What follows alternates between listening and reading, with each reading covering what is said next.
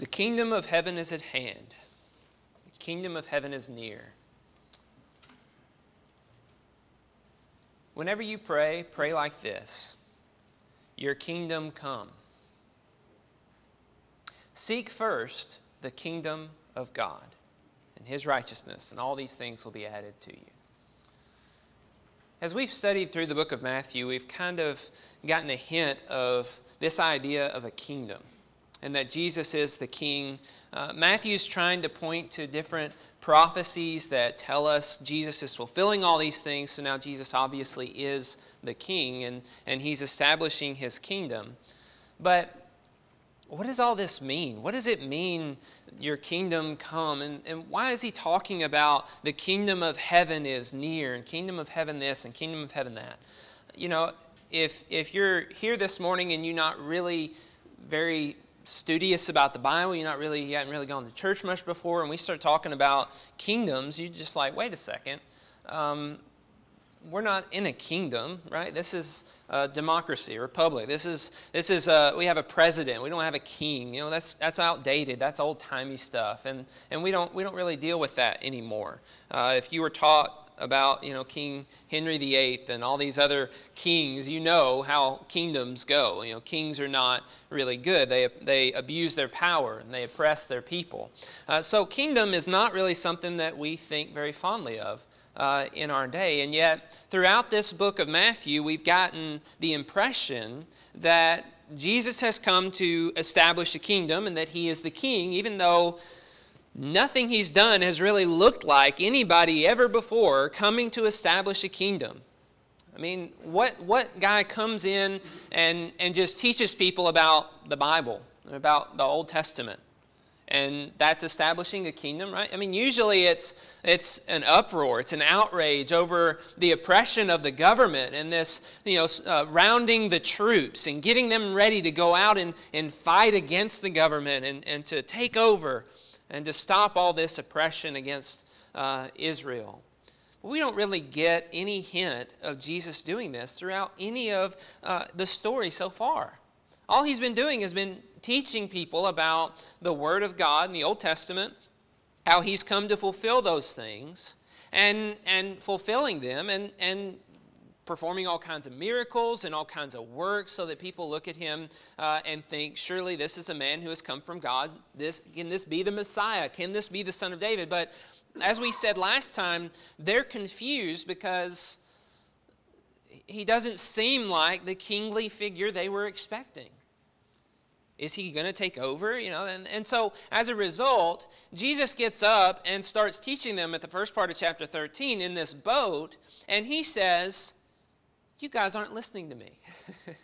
He just tells them this parable. He says, there's good seed, there's bad seed, there's good seed, there's seed that's sown in good soil, there's seed that's sown in thorny soil, there's seed that's sown in rocky soil, there's seed that falls by the path. There's all these different kinds of seeds. He that has ears, let him hear. This parable.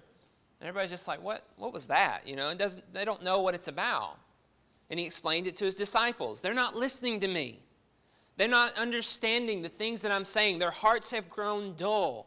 And this is why I'm speaking to them in parables, so that seeing they will not see. He conceals this great truth in a parable for those who don't really care enough to ask, what does it mean, and to understand it more.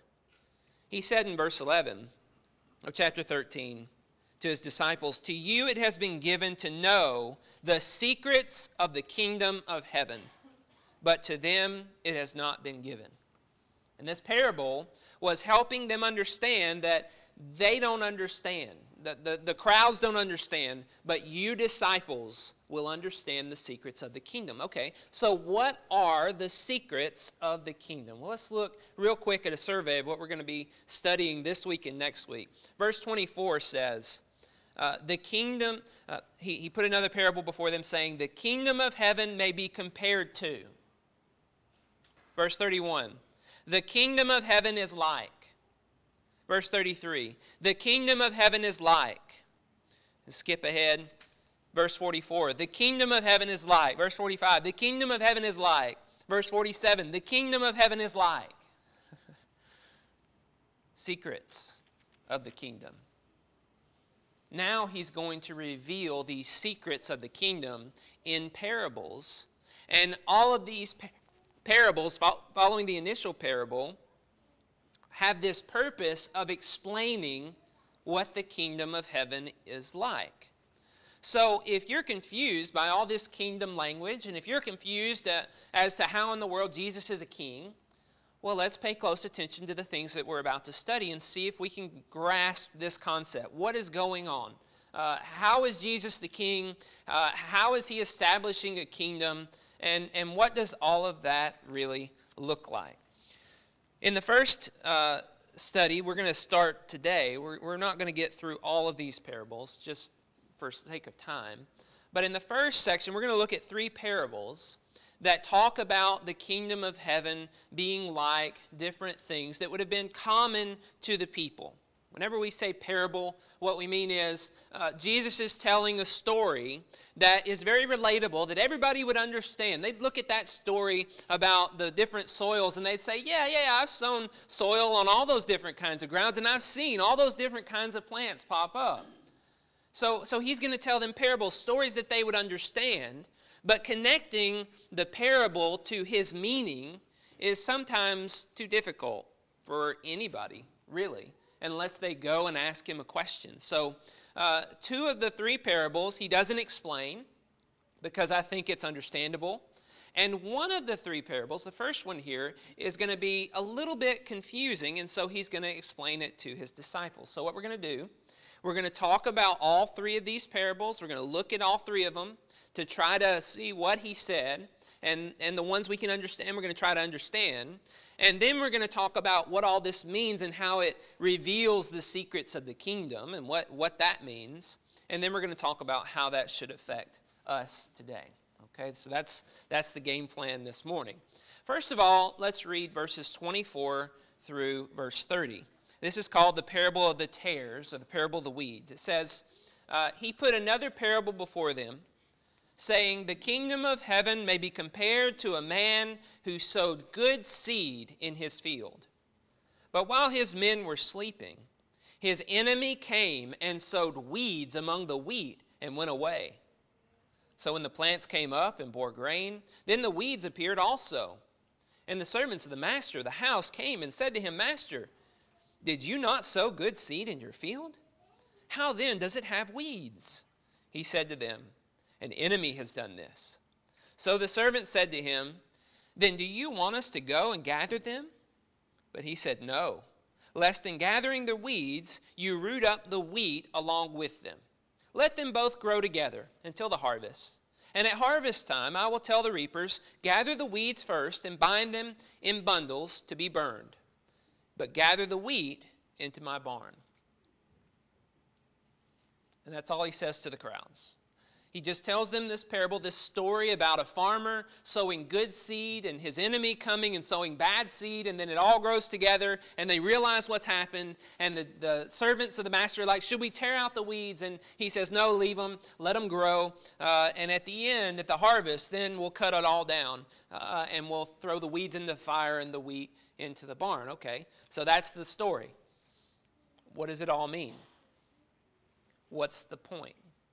What's the purpose? How is the kingdom compared to a man sowing good seed and an enemy sowing bad seed, and then this harvest at the end? What does that have to do with anything? Why did Jesus say this? Well, notice he doesn't explain this to anybody in the crowds after he says this. He just says the kingdom of heaven's just like that. Oh, okay. How many kingdoms do we know that are anything like that? How does that make any sense whatsoever? How is a kingdom like a man sowing seed in a field and another man sowing another seed? I mean, what? Doesn't make sense. Verse 31, he tells them another parable.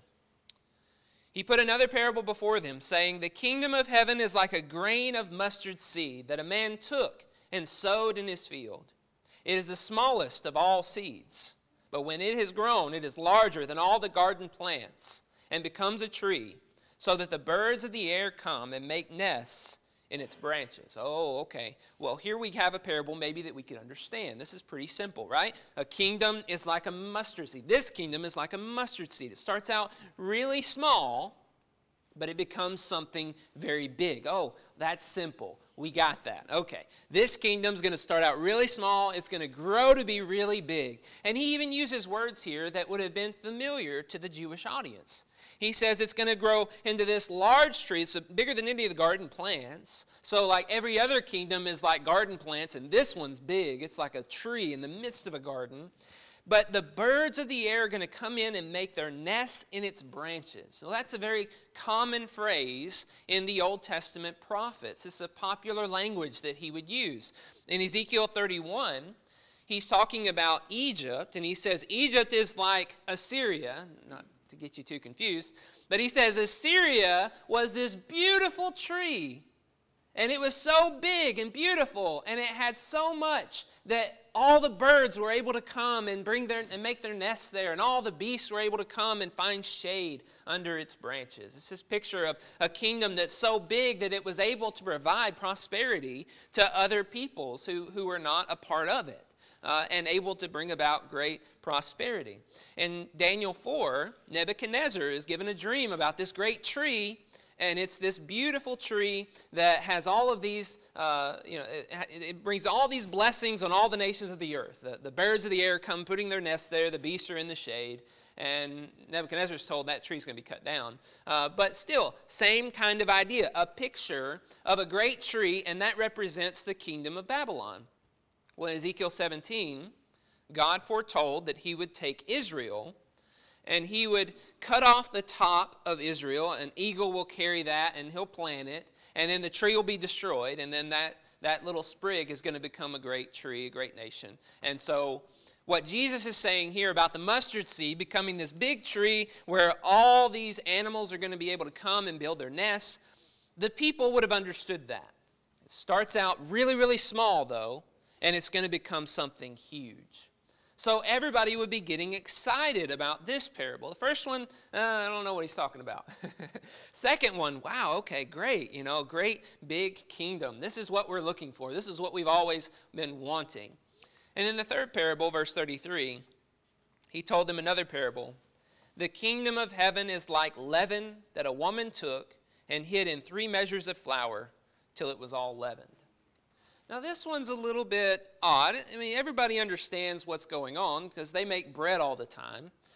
If you've ever made bread, you add yeast or you add some leavening agent, some leavened flour that's mixed with water that has been exposed, and there's good bacteria in there, and it starts to bubble and ferment, and it's leavened. And so that leaven spreads and transforms the flour from just flour into some dough that can be made into bread. And so he says the kingdom of heaven is like this leaven that a woman took and hid in 3 measures of flour till it was all leavened. It has this transformative effect, and it will transform into itself. It will transform the flour into leaven. It will transform the kingdoms of the earth into the kingdom of heaven.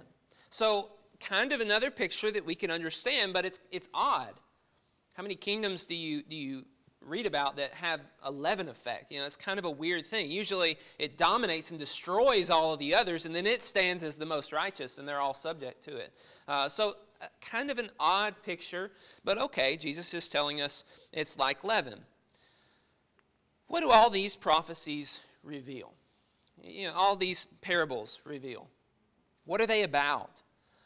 Why is he telling them all of these things? Well, we struggle sometimes, I think, because we're not first century Jews. We're just not, As a first century Jew, you're sitting there looking for a kingdom that would be like the kingdom of old, the kingdom under David, a kingdom that has great prosperity, that dominates all the enemies and is not subject to anybody, and great joy throughout the land, and everybody's hearts have been turned back to God, and everybody's being faithful and being blessed by God, and this is what you're looking for happening.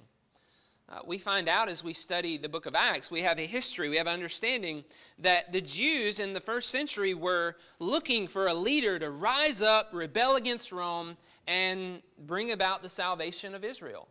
A man named Theudius gathered 400 people. Gamaliel tells us this in Acts 5. Gathered 400 people to rebel against Rome, and he was killed, and they were all scattered and killed. another man named Judas of Galilee. He does the same thing, and he is killed as well. So there's this mindset in Israel that there's going to be a guy that's going to rise up, everybody's going to follow him, and they're going to go and they're going to amass this huge army that's going to take over the world like Alexander the Great, sweeping through and destroying everybody. Why do they believe that? Why do they think this way in the first century? Well, it's because that's what the prophets promised, right? Prophets promised. This is exactly how it's going to happen. It's the way it's always happened with all the kingdoms of the earth. They amass this huge following. This guy leads us, and we go out and we conquer all the kingdoms of the world. And God promised that he would one day restore the glory of Israel. He would restore this kingdom. He says this over and over again in the prophets, that he would do this. In Isaiah chapter 2, it says, "It shall come to pass in the latter days that the mountain of the house of the Lord shall be established as the highest of the mountains, and shall be lifted up above the hills, and all the nations shall flow to it. And many people shall come and say, Come, let us go to the mountain of the Lord, to the house of the God of Jacob, that he may teach us his ways, and that we may walk in his paths. For out of Zion shall go forth the law, and the word of the Lord from Jerusalem. He shall judge between the nations, and shall decide disputes for many peoples. And they shall beat their swords into plowshares, and their spears into pruning hooks. Nation shall not lift up sword against nation, neither shall they learn war anymore." A picture of God's mountain, Zion, becoming the mountain of all mountains, and everybody coming to it. And it is the kingdom of kingdoms. They're looking for that hope. In Jeremiah, we have a very similar picture, that God is going to save Israel, save Judah and Jerusalem. They're going to dwell securely in their land, and all those nations around them are going to be destroyed. A similar picture in Daniel, that God, has got this picture of this structure, right? It's this monument, this idol is gold, silver, bronze, and clay mixed with iron. And then this rock is cut out, and it smashes all those kingdoms. In the days of the fourth set of kingdom, is going to be just smashed and destroyed. And then it's going to be the kingdom of all kingdoms. Daniel 12, one like the Son of Man is brought up into heaven and given dominion and authority and a kingdom, it says, that all peoples, nations, and languages should serve him. His dominion is an everlasting dominion which shall never pass away, and his kingdom one that shall not be destroyed. You get this picture in the Old Testament that there's going to come a day when Israel will become the kingdom of God on earth, and it will rule over all the kingdoms of the earth, with David, a David-like figure, ruling as the king. So these people are expecting Jesus to establish his kingdom, just like the other kingdoms have been established ever since the beginning. Every kingdom. You go back, you look at Israel, you look at Syria, you look at Babylon, you look at Medo-Persia, you look at Greece, you look at Rome, you look at how they developed and how they overtook and became the nation of nations.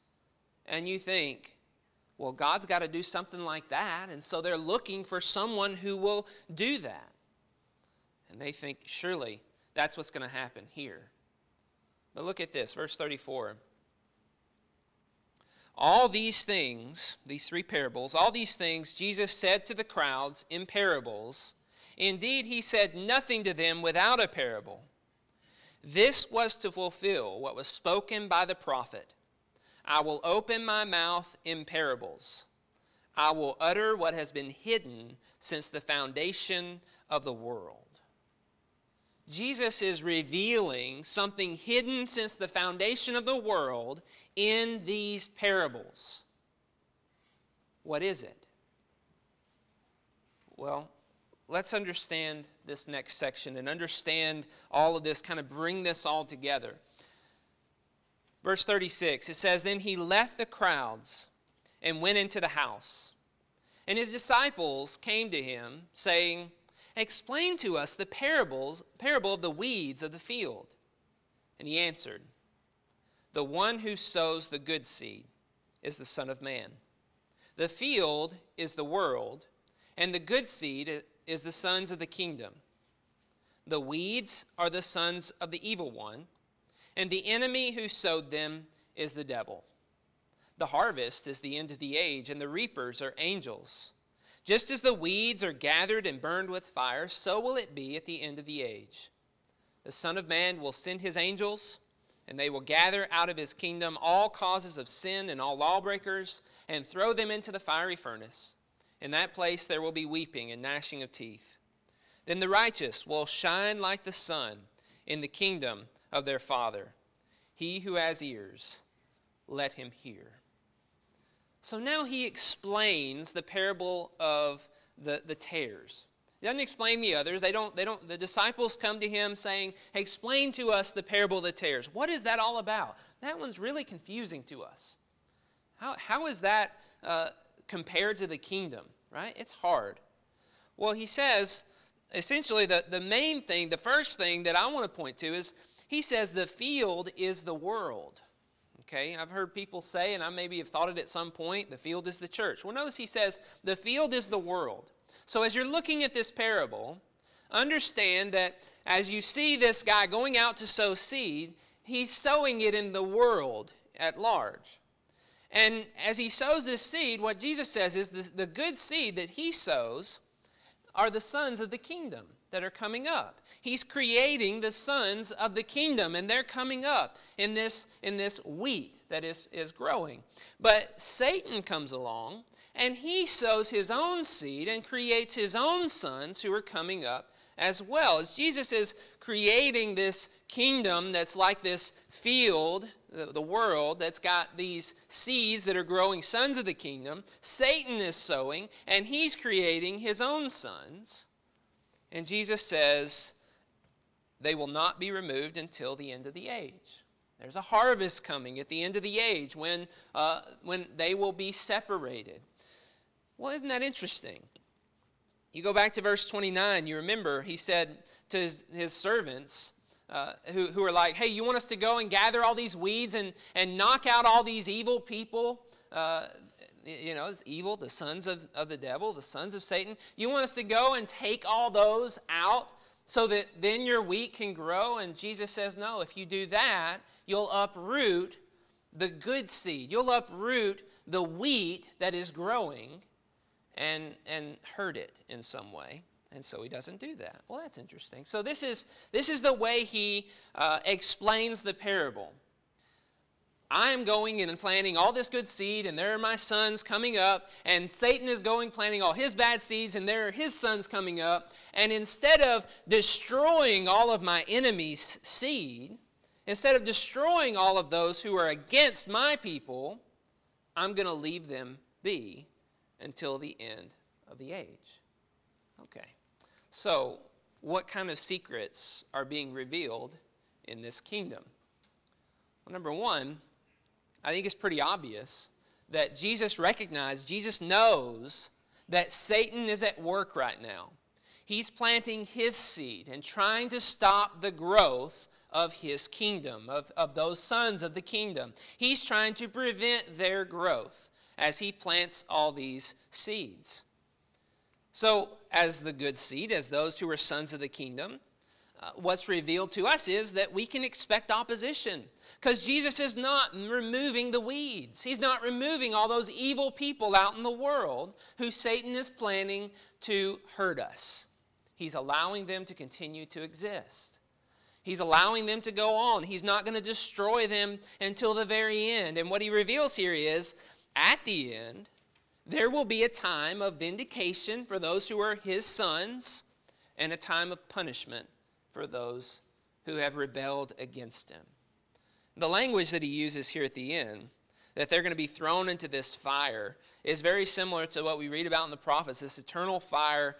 In Isaiah 66, it says, for their worm shall not die, their fire will not be quenched, and they shall be an abhorrence to all flesh, because they've rebelled against me. So you see this eternal fire picture in judgment for all the sons of the evil one, all those who are following after the deceptions of Satan that are obviously in the world. And in Daniel 12, you see those who are sons of the kingdom shining like the sun. It says, those who are wise shall shine like the brightness of the sky above, and those who turn many to righteousness like the stars forever and ever.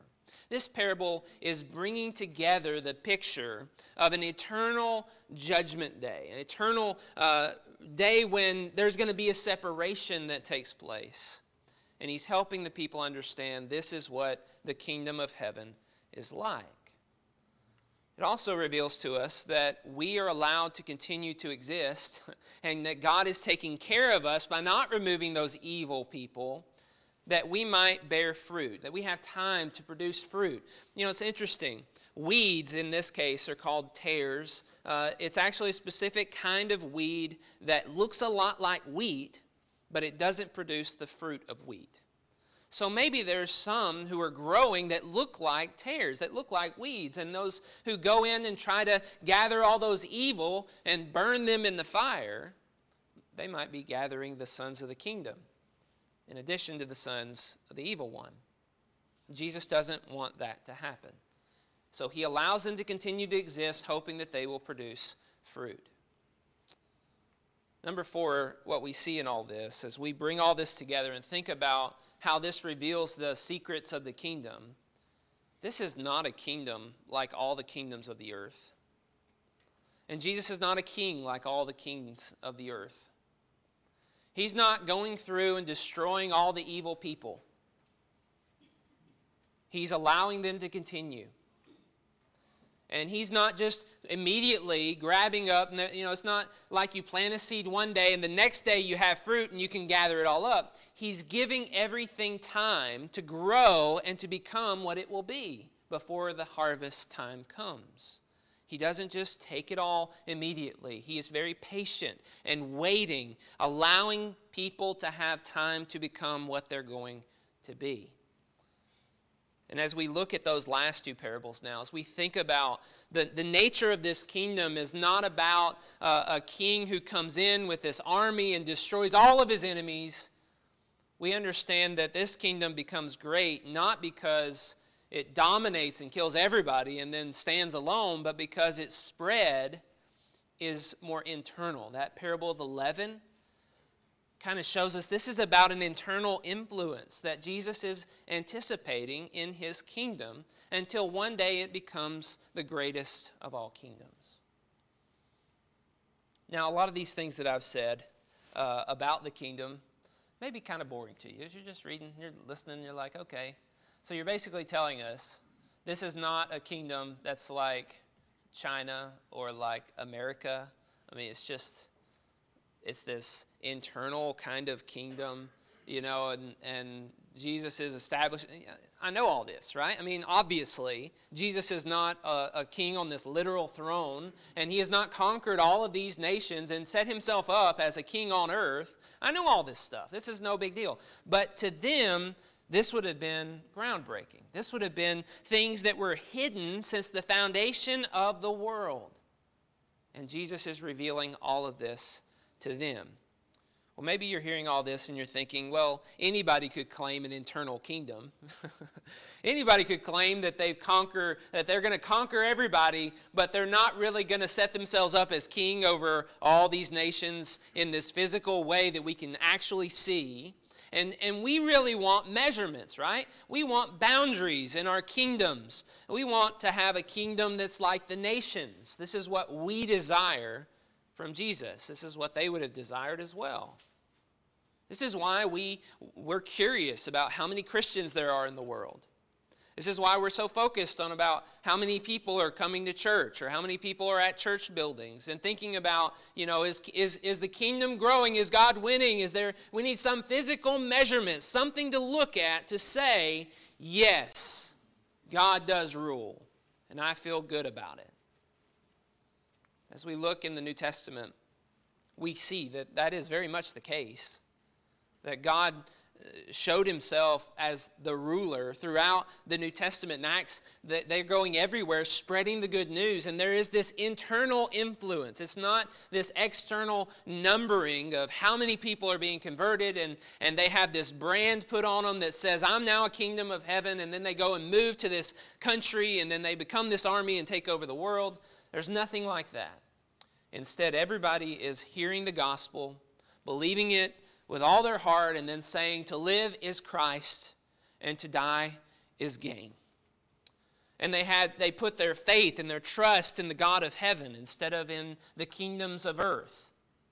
And they stopped looking at the physical things that are all around them and putting their trust in them. They started putting their trust in God as their Savior and their Messiah, as the one who will vindicate them when this life is over. And it became a great kingdom. And you know what? That kingdom is now 2,000 years old. And Christ is still in control. And he's continuing to bear fruit, and he's continuing to spread. The seed was planted, and the wheat grew, and it bore fruit. And it became more seed, and it spread, and became more seed, and it spread. And at the same time, there has been a spread of the seed of Satan. And so what do we learn from all of this? How does this change our lives? As we study this and we're just kind of like, oh yeah, it's this internal kingdom. Okay. Don't be deceived. We who have put our trust in God, who are sons of the kingdom, are being given time to grow and to produce fruit. Satan has planted seeds all around us to deceive us, to stunt our growth, to keep us from becoming what God ultimately desires us to be. And Jesus is not removing them, because that wouldn't be good for us, apparently. He's allowing them to grow up all around us. And at the end of our lives, at the end of the harvest, it will all be taken care of. Don't be deceived. As we look out at this world, what we see is a lot of people saying things like, we need to elect this guy. And whenever we elect this guy, he's going to turn everybody's hearts to be after God, and then everything's going to be great, and we're going to be compassionate and merciful, and we're going to be this great nation, and it's going to be this physical nation, and the United States of America will be changed and will become what God always wanted it to be. And there's just this focus on all this external kingdom stuff. From the very beginning, Christ made it clear. It's not what he's looking to do. It's not what he came to establish. So don't be deceived by those in the world that are all around us that are trying to get us to focus on these physical things. Because guess what? As we focus on all these physical things and put our hope in our nation becoming this great nation and this powerful agent of God, this Christian nation, we're just going to be discouraged. Because Satan has all these workers that are trying to bring about our destruction and to hinder us from glorifying God. We're going to think Christ is losing, when in fact he may not be. In fact, he never has been. Christ has always been winning.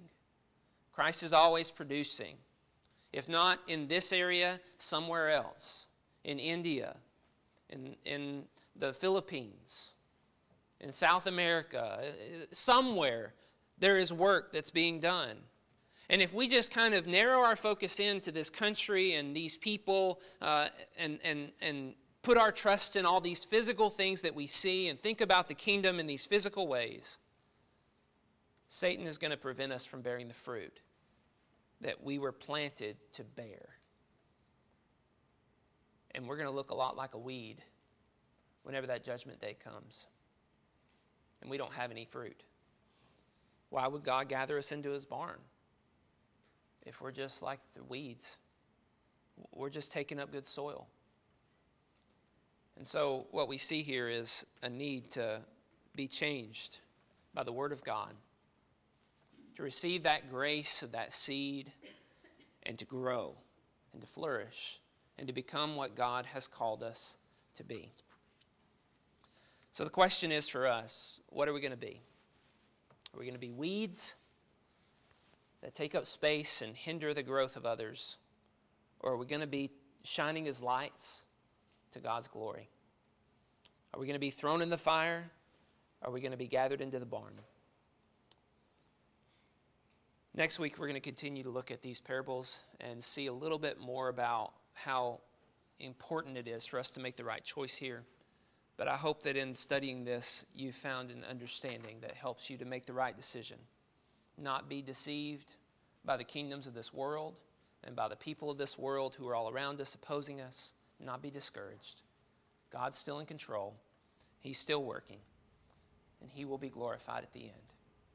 If you're here this morning and you understand all of that and you want to be a part of God's kingdom, if there's anything we can do to help you, will you let us know? Please come as we stand and as we sing.